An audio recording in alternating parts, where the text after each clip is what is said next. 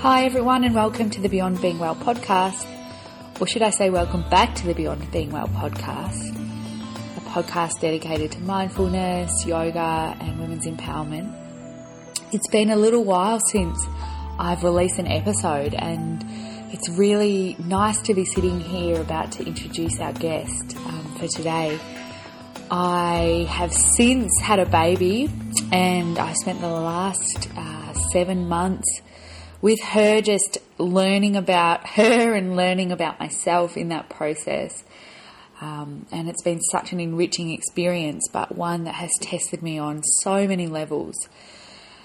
And I had hesitated to get back involved with the podcast because it does take a lot of time to edit it and doing it all on my own. But what I really found, particularly in the first few months after my daughter was born, was how much I missed having those deep, enriching conversations about personal growth with people. One of my highest values is around personal growth because I believe that it really has the potential to change the world, and we do have the potential to change the world by looking inward and really learning a lot about ourselves and finding compassion. And suddenly in this newborn period, I was isolated from all of the previous outlets, my creative outlets, as well as those conversations. I was isolated from my tribe, from, the yoga community, because physically I couldn't do it. And I live in the country, so I didn't have my close friends around, and I've since made new mummy friends. But yeah, it was this really trying period, and one of deep introspection and learning. But I realised how important it is to continue sharing conversations with people like the guest we have on today, because it's only through those conversations and through that dialogue that we have the tools and the know-how to do that introspection and to really learn about how the way that we work and the way that we see the world can have an exponentially large impact on the people around us and the communities we live in. So, without further ado, I'd love to introduce today's guest, Christy Arbon, who is the founder and CEO of Heartworks Training. She offers online and in-person mindfulness and self-compassion courses, predominantly for small groups of women. She's also the coordinator for live online mindful self-compassion for the Centre for Mindful Self-Compassion, which was founded by Chris Germer and Krista Neff, who are the preeminent scholars on this issue. She teaches about mindfulness and self-compassion in the US, Canada, Australasia, and New Zealand. And her work is really grounded in mindful self-compassion, internal family systems, and Brené Brown's beautiful work on shame resilience. She also is a scholar of feminine archetypes and Buddhist philosophy. She's previously worked as a manager at the Barr Centre for Buddhist Studies in Massachusetts, and although she is Australian, originally from South Australia, she's currently living with her American husband in St. Louis, Missouri in the US. I can't wait to share this episode with you. It's so rich and so timely, and let me know what you think. I'd love to hear your comments on my Facebook page, which is facebook.com/Beyond Being Well, and I would love you to subscribe on iTunes and give me a 5-star rating so that I can continue to have these conversations and foster a dialogue around women's empowerment and mindfulness and well-being in a new light. So without further ado, here's the episode. Hey, Christy. Hey, how are you, Meg? I'm really well. I'm going well. How are you? Pretty good. I've just gotten back from the beach, so feeling pretty happy about that. And you're in Missouri? I am. I'm in St. Louis, Missouri, and we're pretty landlocked here. There's no beach, so it's a bit of a treat to get to the beach. Well, it's a bit of a treat to be talking to you and get the time zones happening as well. I think that sometimes that's the biggest challenge with the US and Australia. So thanks again for chatting with us today. Sure. So, Chrissy, I would love to hear, I've just introduced you and given your very impressive bio, but I'd love to hear in your words, I guess, how you came upon this path of teaching mindfulness and self-compassion, and how you found yourself in Missouri, and just a little bit about your journey. Sure. Well, I guess I found myself in Missouri before I found mindfulness and self-compassion, and that's a fairly short story, really.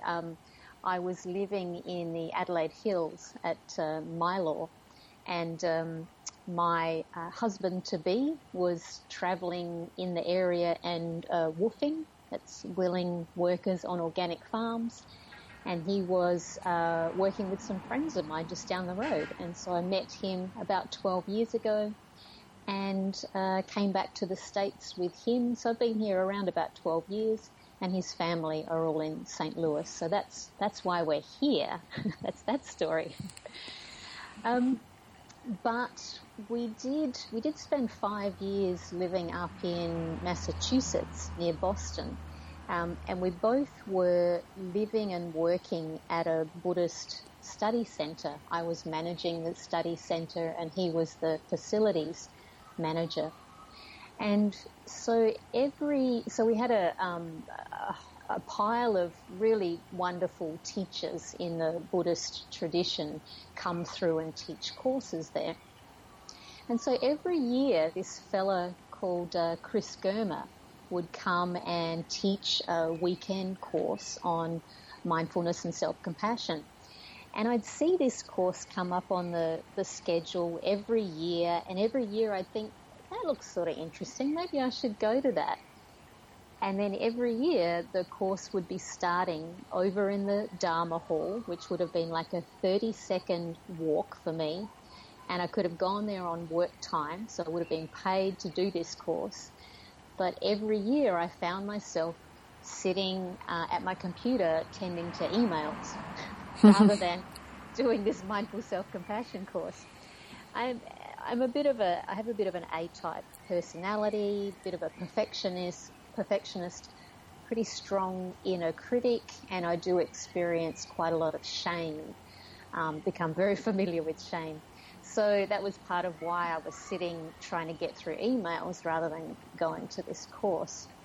Anyway, so the 5th year that we were living and working there, I'd gotten myself into a bit of a dark place, as happens with perfectionists, with A-type personalities, people with inner critics, people in managerial roles. So I'd gotten myself into a bit of a dark place. So I felt badly enough that I was motivated to go to this mindfulness and self-compassion weekend course.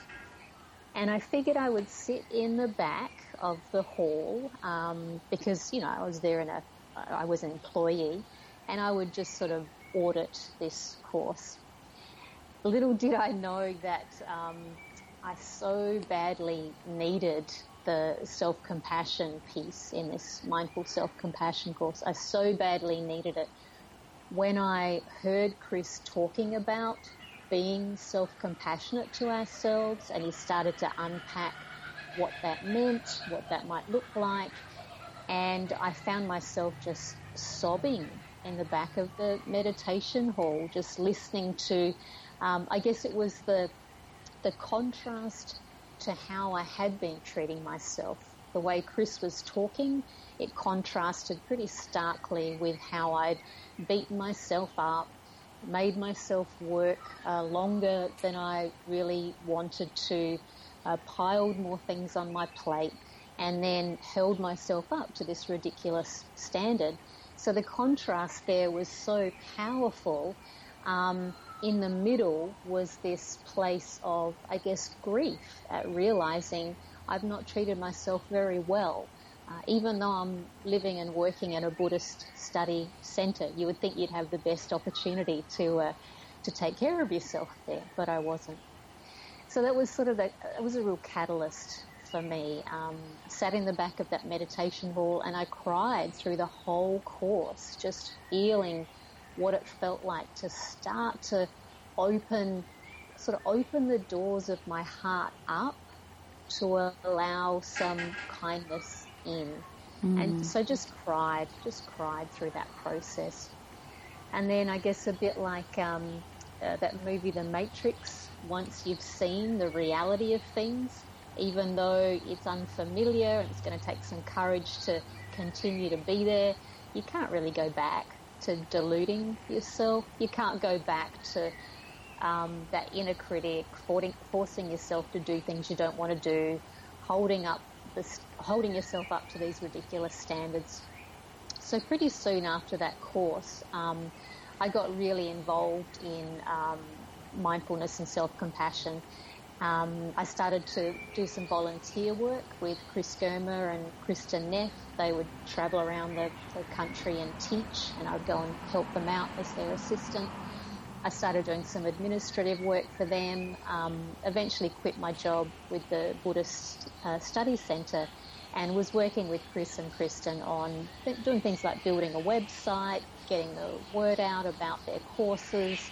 As we started to grow the Centre for Mindful Self-Compassion, which has now been running for about 4 years, and it's sort of proliferating. Mindful Self-Compassion, the course Mindful Self-Compassion, is now taught in many countries in the world. But it started off with just a handful of people. Now there are over 700 teachers in the world teaching this one particular program, and of course people teaching mindfulness and self-compassion in all sorts of different formats. You know, mindful self-compassion is just one course, but a lot of people are teaching self-compassion in other ways. So yeah, it really heartens me to know that self-compassion training and learning and practice is really growing in the world. I think as a metaphor, me realizing that I felt badly enough that I needed to go to that mindful self-compassion weekend course. I think the world is feeling badly enough that we just, as a culture, as a people, we want to stop beating up on ourselves. We find a different way to be with ourselves. So this is the right time for mindful self-compassion, I believe. I love that. I just, so much resonance in your story with my story and with the women that I speak with and work with. And it's, it's such a gift that, as you say, there's an awakening to the need for this. I guess if you're someone listening to this podcast and maybe as you were sitting at your desk reading emails, it's very easy to say, but that doesn't apply to me. I don't beat myself up. What are the kind of common symptoms, or what are the common ways that perfectionism and A-type plays out? And I guess what would be the precursor to someone realising that self-compassion work is something that they might want to delve more into? What would they be seeing? Well, things that I'd be looking out for are things like addictive behaviour, and being addicted to your emails. That is just as much a form of addiction as anything else that we might be addicted to. This sense that there is something I might go and do, but it's so easy to just chain myself to my desk or to my computer. I'm just going to continue to do that. And so getting into this autopilot thing of, maybe I need to move my body, or maybe I need to go and have a coffee with a friend, but no, I'm going to sit and stay at my computer. That would be one sign that maybe we're cutting ourselves off from the things that nurture us, and preferring to go to the things that we feel will give us a sense of achievement, I guess. Yeah, so choosing a sense of achievement over a sense of connection and nurturing, that might be one sign that we're ignoring. We're ignoring that compassionate piece that we need in our life. And then, I mentioned addiction, any kind of behaviour where we feel we need to numb ourselves to our experience, and we may not even know what we're numbing ourselves against. it might just be this compulsion to, binge watch Housewives, or binge eat ice cream, or work too hard, or drink too much, or eat too much, or whatever it might be. We probably aren't even aware of what we're trying to avoid, but we're doing these things because it feels like this is the best we can do to take care of ourselves. And these things are, they're skillful in their own way. It is our system giving us a way to take care of ourselves. It does take the edge off in the short term, which, I think that's skillful enough to recognise in the short term. We could give ourselves a break. It's like, this is the best I can do right now. But the bigger perspective is, how's that serving your long-term health? And, once that pint of ice cream is finished, half an hour later, do you still feel good, or do you need the next thing to make you feel good? So if there's a lack of sustainability in the things that we're doing to so-called nurture ourselves, then that's a sign that there's there's an underlying sense of dis-ease and an underlying disconnection disconnection from our soul, disconnection from our sources of nourishment. And I'm sure everyone who's listening knows what that is. They know what that feels like when things don't feel quite right, and the only thing you can think of to do is to go and binge watch some television. But there's something else there. There's some pain going on there that's not being tended to. And this is what we can do in self-compassion work, mindfulness and self-compassion. Learn to turn towards that sense of dis-ease or that discomfort that we're feeling, because it's a part of us needing to be taken care of, just like all children need to be taken care of. We have these like little child parts inside of us, just needing our attention and nurturing. So this is one of the great gifts, I think, of mindfulness and self-compassion, is being able to turn towards that pain that we may not have been able to turn towards for our whole life.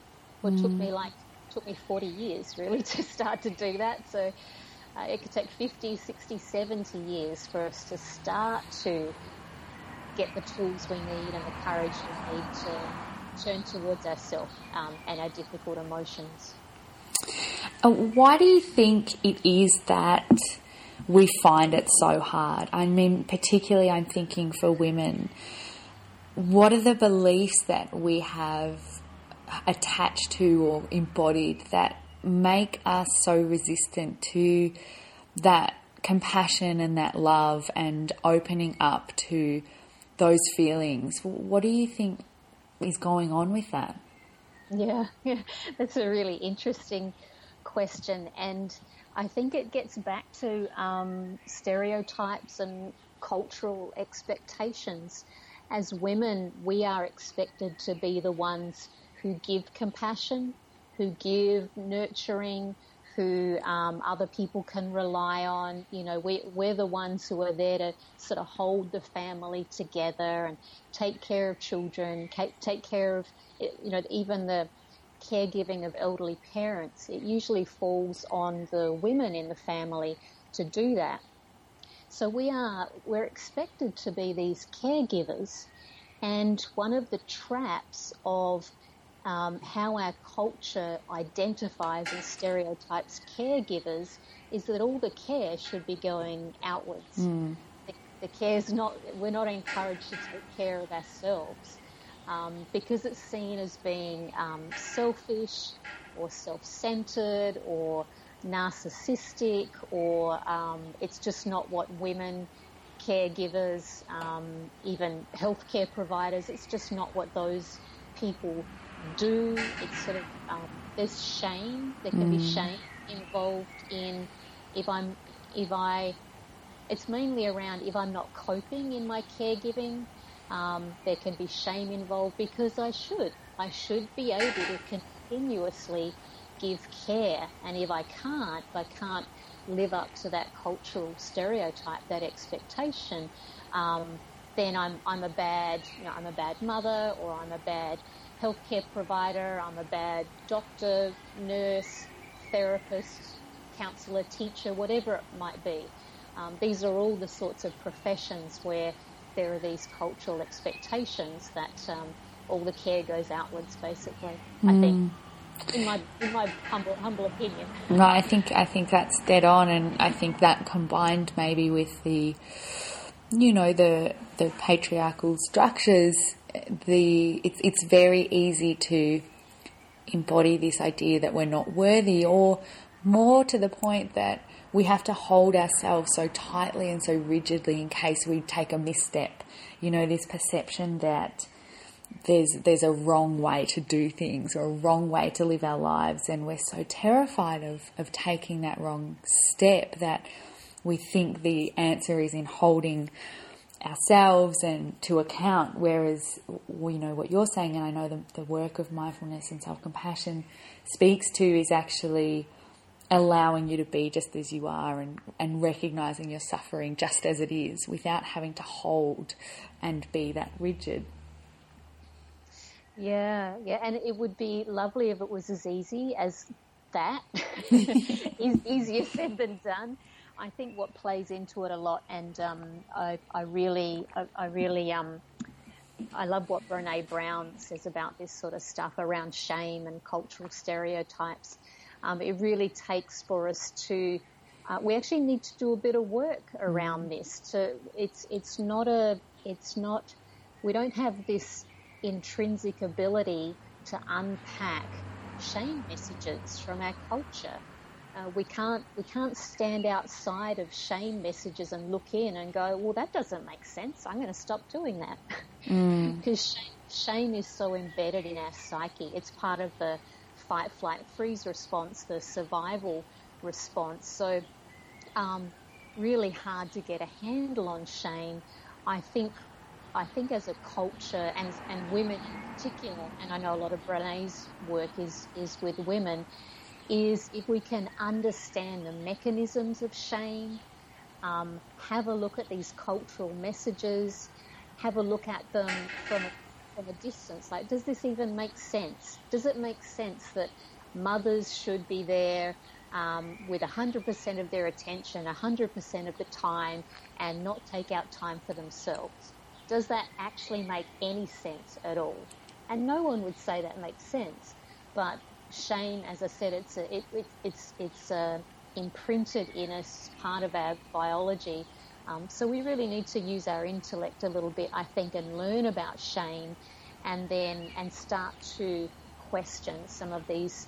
They're not even assumptions; they're things that we've sort of been brainwashed about this stuff. So doing Brené Brown's work, I can't speak highly enough of her material. That, along with mindfulness and self-compassion, has been a big part of my learning and my journey. Brené's changed my life in so many ways as well, and I think it's the combination of using the intellect, but then also having practices, because self-compassion is a practice, right? Are you able to speak to some of the practices, or more of the practical ways that I guess someone could start practicing this self-love and self-compassion? Yeah. So the Mindful Self-Compassion program is a skills training program. And what that suggests is we can learn to be self-compassionate, and we can learn mindfulness. Even if compassion wasn't modeled for us as a child, this is how we learn a lot of our ways of being with other people, is we learn from the modeling behavior of the adults around us as children. Even if we didn't have those good role models as children, we still have the ability to learn self-compassion as an adult. And sort of the basis of a lot of self-compassion practices is tapping into the affiliative system, that tend and befriend system, which is the opposite to the what causes shame, the fight, flight, freeze system. So this tend and befriend system, we can tap into this as adults.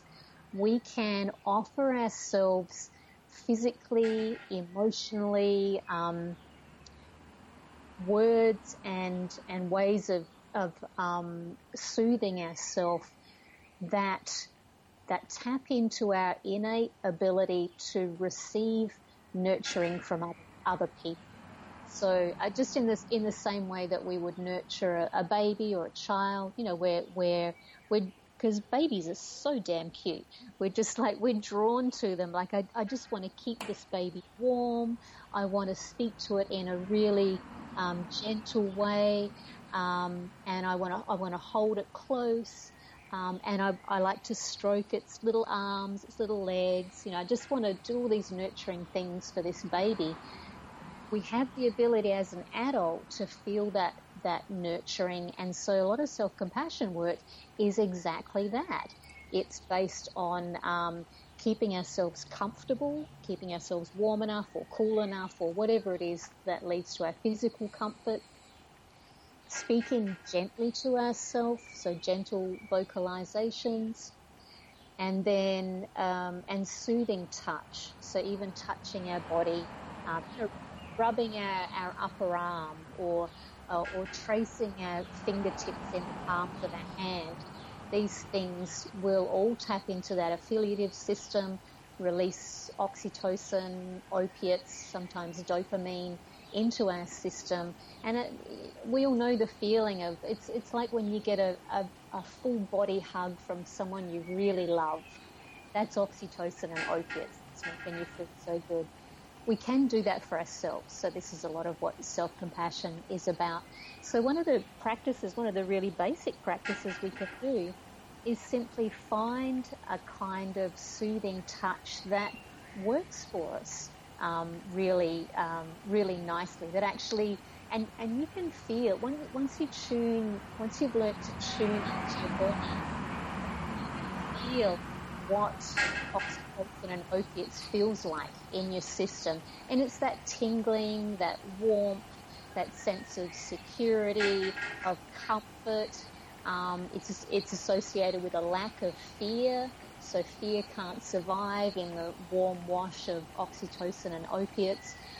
So with more practice, you actually can bring this flood of chemicals into your system, and you know what that feels like. So you know what to look for next time. So you can actually build this muscle of pumping these happy chemicals into your system.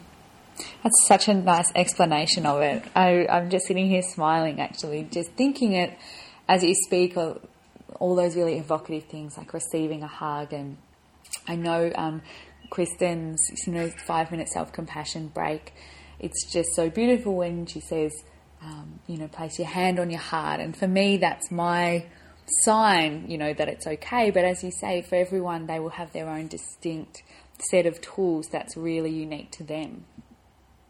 Absolutely. Yeah. And I'd be happy to go through a quick little exercise to help people, help women find a kind of soothing touch that works for them, if you'd like to do that. That'd be great. Let's do that, and then we can wrap up and learn where to find out more about your work. And yeah, let's go for it. All right. So we'll do that, and then should we do that self-compassion break? We can do that fairly quickly. Yeah. If you'd like to. Yeah. All right. Great. That sounds great. Okay. So finding yourself in a comfortable position, we always make sure that we're really comfortable before we start to do self-compassion work, because part of self-compassion is making sure that you're comfortable. And then closing your eyes, maybe taking a few deep breaths just to help you land.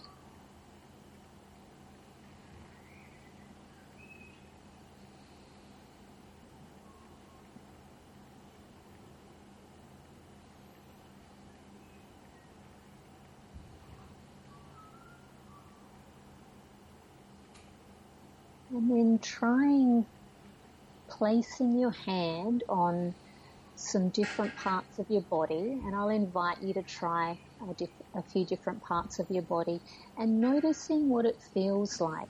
when you place your hand on each part of your body. So firstly, trying your hand on your heart, putting one hand over your heart, wherever that is for you. Feeling the gentle pressure of your hand on your heart. Feeling the warmth, the contact between your hand and your body. Noticing how that feels for you.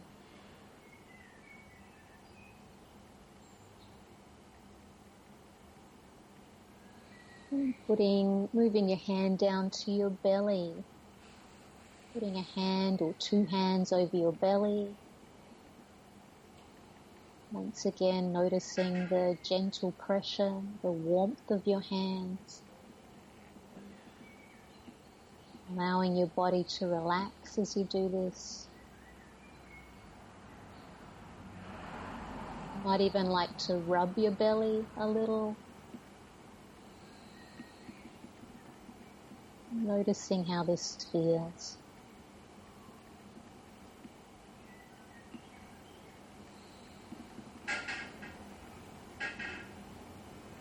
And now trying holding your own hand in whatever way feels right to you.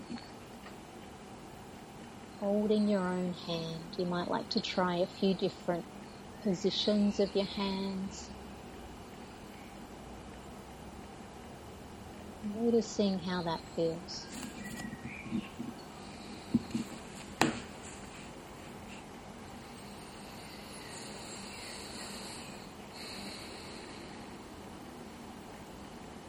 And now our last soothing touch experiment. Placing a palm on each cheek, so you're cradling your face in the palms of your hands. Noticing how this feels for you.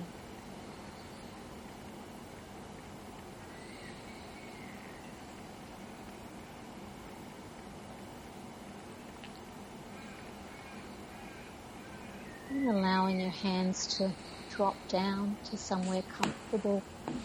We're going to try the self-compassion break, so you can keep your eyes closed if you like. So I invite you to bring to mind something in your life right now that is mildly distressing. Not really distressing, we just want to have something that we can work with. So maybe something small has happened, like you forgot a meeting that you're meant to go to and you feel bad about missing the meeting. Or you forgot to get something from the grocery store, from the supermarket, and you feel bad for having missed that. You forgot a friend's birthday. You had an argument with your spouse, or maybe your child's unwell. So something that brings just enough feeling of distress in your body, just a little bit, so we have just enough to work with. We don't want to go to something really big. And notice how it feels in your body when you think about this thing that's distressing.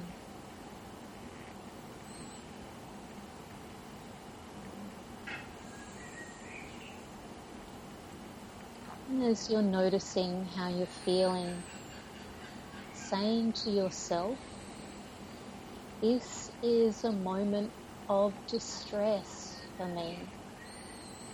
This hurts. This is painful.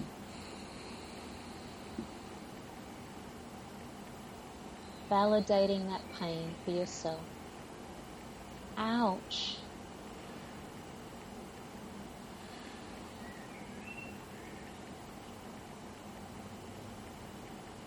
And then saying to yourself, distress and pain, it's a part of life. Everyone has challenges like this. Everyone feels like this. people I care about, people I'm close to, they have very similar feelings to me. I'm not alone in my sensation of feeling distressed.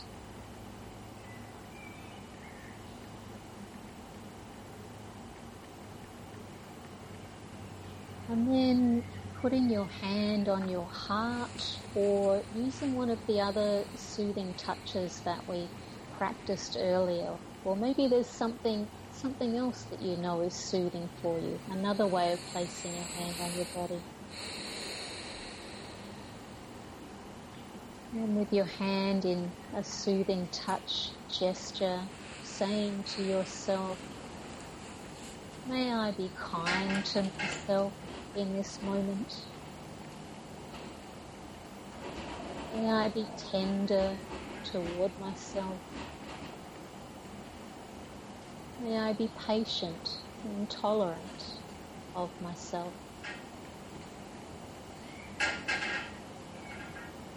May I give myself what I need right now.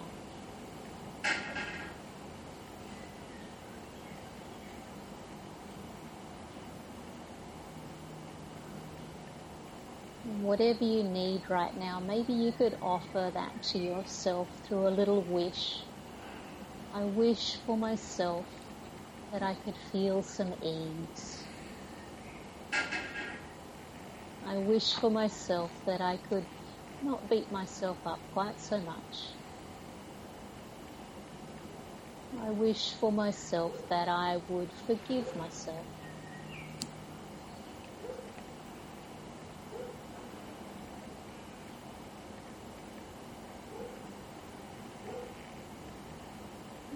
Releasing the practice, opening your eyes. This was the self-compassion break that we just did. Thanks, Christy. I'm so glad that we were able to share that. And just as you were doing it, I was doing it as well. And it's such a, there's such a immediate physical effect that is so beautiful.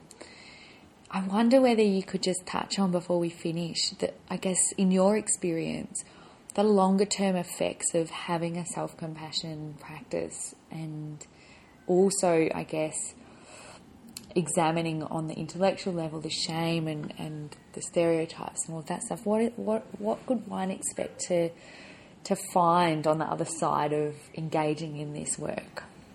Yeah, it's a really important question. We need to know what we can hope to get from these practices.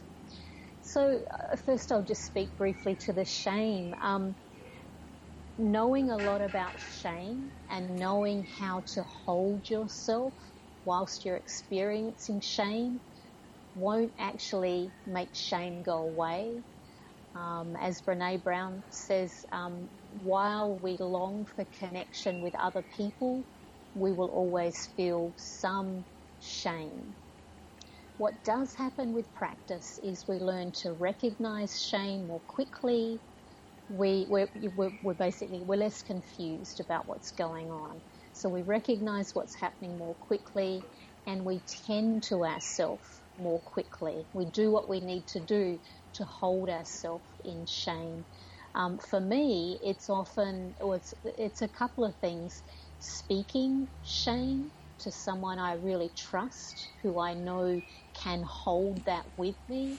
So speaking it to my husband, speaking it to a co-teacher, a mindful self-compassion co-teacher, even speaking it to a dear friend who I know, as I said, can hold this. That goes a long way. There's that common humanity aspect. I'm not alone in my shame experience. Everyone experiences shame. So just sharing that with somebody else. Self-compassion gives us the courage to do that. So, shame by its very nature wants to be kept secret. We want to keep silent about shame. When we can find the courage, and we find courage in self-compassion because Self-compassion helps us to not beat ourselves up when we do something silly. Admitting to shame can potentially be something we might beat ourselves up about. So self-compassion gives us the courage to go ahead and do that, knowing that it's better for our long-term mental health if we talk about shame than continue to stay in the silence. That's where self-compassion helps with shame. And also it helps mindfulness and self-compassion help us to understand ourselves better.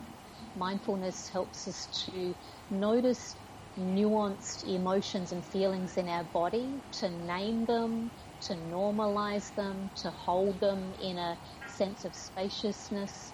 So this works for shame as well. When shame comes up in mindfulness, we know what's happening, we can give it a name, we can hold it, we can validate, yes, this is shame, there's nothing wrong with me because I'm feeling shame. And then self-compassion allows us to ask that question, what do I need as I'm experiencing shame? For me, as I said, one of the things I need is to speak shame to somebody else.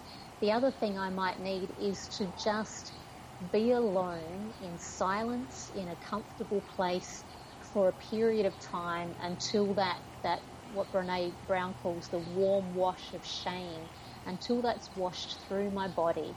Because shame doesn't last, it will wash through, it peaks, and then it'll gradually, it has a sort of a half-life thing, it'll gradually fade away. Self-compassion gives me the time and the space to allow shame to move on, and then eventually out of the place. So I think self-compassion works really nicely with shame, and I think shame is our biggest difficult emotion that is causing the most harm in our culture. So I think if we can bring self-compassion to shame, it would radically change our culture. It would radically change our parenting, our caregiving, how women feel about themselves in relationships and in their work. So if I could do one thing, it would be to teach everybody self-compassion in relation to their shame response. I love that. I had never thought about the two so intimately connected. So thank you so much for sharing that. I guess in the longer term, if somebody's been more self-compassionate to themselves and we start to do that, would we see more, because I think people want to see that effect, would there be expected to have more well-being and that ease that you talked about as well? In the long term, yes, yeah, and it can go in cycles. So nothing is permanent. So we might think we've dealt with one difficult part of our psyche, and then we come around to it again. Why am I binge eating again? I thought I dealt with this thing. We're just moving in cycles. In the long term, and research has shown this, people who have high levels of self-compassion, they're more likely to do things like go to the doctor for an annual checkup, to eat well, to exercise more. They're more compassionate in their intimate relationships, partly because they're better able to set boundaries because they're tuning into what they need, and they're more able to apologize in a relationship, because they know they won't beat themselves up when they inevitably need to admit they've done something wrong. So it has ramifications for relationships. It can help people to make better life decisions.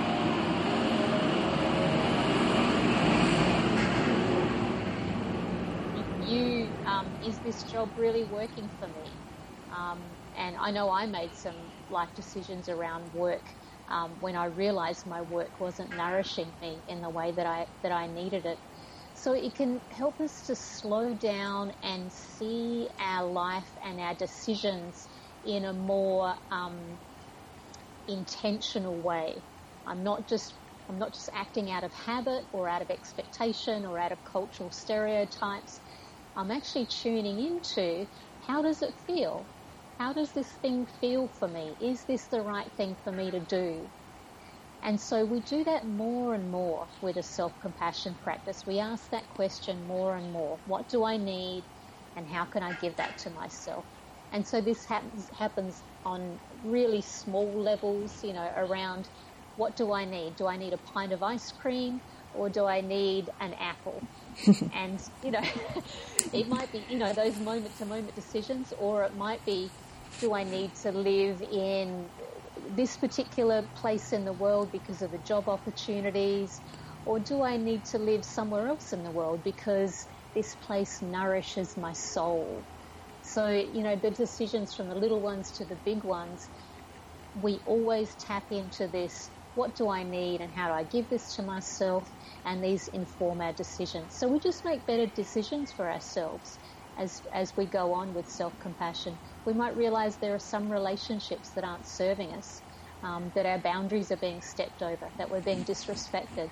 So we might actually let some relationships go. We might let some work stuff go. We might let some expectations go, and stop beating ourselves up so much. So it's a gradual process, and we need to stick at it. We need to continually practice. But over time, that old inner critic, they're just not quite so loud after a while. Shame is not so confusing and debilitating. We're not so confused because we're more in touch with what we need and our core values. So it just helps, it erodes away these difficult states of being, the shame, the uncomfortable stereotypes, the expectations, the perfectionism. All of that is sort of eroded away. And what is revealed is a more authentic way of being. We get in touch with who we truly are, what our soul's expression truly is underneath all those layers of crap, basically. It is total crap. I love it. That is a perfect note to end on, because it's so motivating. I always is reminded of the quote that you can't hate yourself into changing, and I believe self-compassion is the other path, and as you say, the path to that kind of authentic expression and to love, which is underneath it all probably what a lot of us are missing and seeking. So that was a beautiful summary, and I'm motivated to pick up my self-compassion practice again. So thank you. Lovely. I'm glad. We need to finish up, but no, please, if you've got something to add. I was just going to add, you were talking about love. When we can give ourselves compassion and take care of ourselves, we are much more effective at taking care of other people. Yes. Because we're not looking to them to meet our unmet needs, and we've filled up our own reservoir. We've taken care of ourselves. So we're actually better in our caregiving relationships if we care for ourselves first. Absolutely. A timely reminder. We need to finish. I could keep talking to you all day, Chrissy. I think I'll have to get you back on, because I think there's this whole thing around the feminine archetypes that I'd love to go into with you, but we shall save it for another time. So tell us how we can get in touch with you. I know you're coming to Australia next year. Where can we find you, and what have you got coming up? Yeah, so I've got, I'm coming over in April 2017, doing a 2-day workshop in Canberra with Marie Bloomfield, and then coming to Melbourne for a 1-day workshop with Tara Hickey in Melbourne. But I realise, it's tricky for people to get to courses, so I'm really focusing on doing a lot of online work, so people can access practices and courses online. So on my website, heartworks.training, so it's one word, heartworks.training, you can find I run online retreats, little mini 3-hour retreats online that you can access from anywhere in the world. I'm doing online MSc, online mindful self-compassion, through the Centre for Mindful Self-Compassion. And also I have a program to support people in their ongoing practice. That program's called Nourishing Practice. So that's another online offering. And next year, I'm glad you mentioned the archetypes thing. Next year, I plan to do a course bringing in feminine archetypes mashing them up against, not mashing them up, they're too beautiful. They're too beautiful. Bringing them together with self-compassion, shame, resilience, parts, work, that sort of thing. So that's what I'm looking at doing next year, and that will be online as well. Oh, that sounds absolutely beautiful. Thank you so much, Chrissy, for chatting with us today. I think there's so much in this for our listeners, and I look forward to welcoming you back on the show, and enjoy the winter that's coming. I will. As we're coming into summer. It's been lovely to be here, Meg. Thank you so much for inviting me. I really appreciate the work you're doing. And I think women working together, networking, blending our skills and our offerings, that's the way to do it. That's going to save the world. Totally agree. Okay, I'll leave it there. Thanks, Chrissy. Sure. Lovely to talk to you, Meg. See ya. Bye.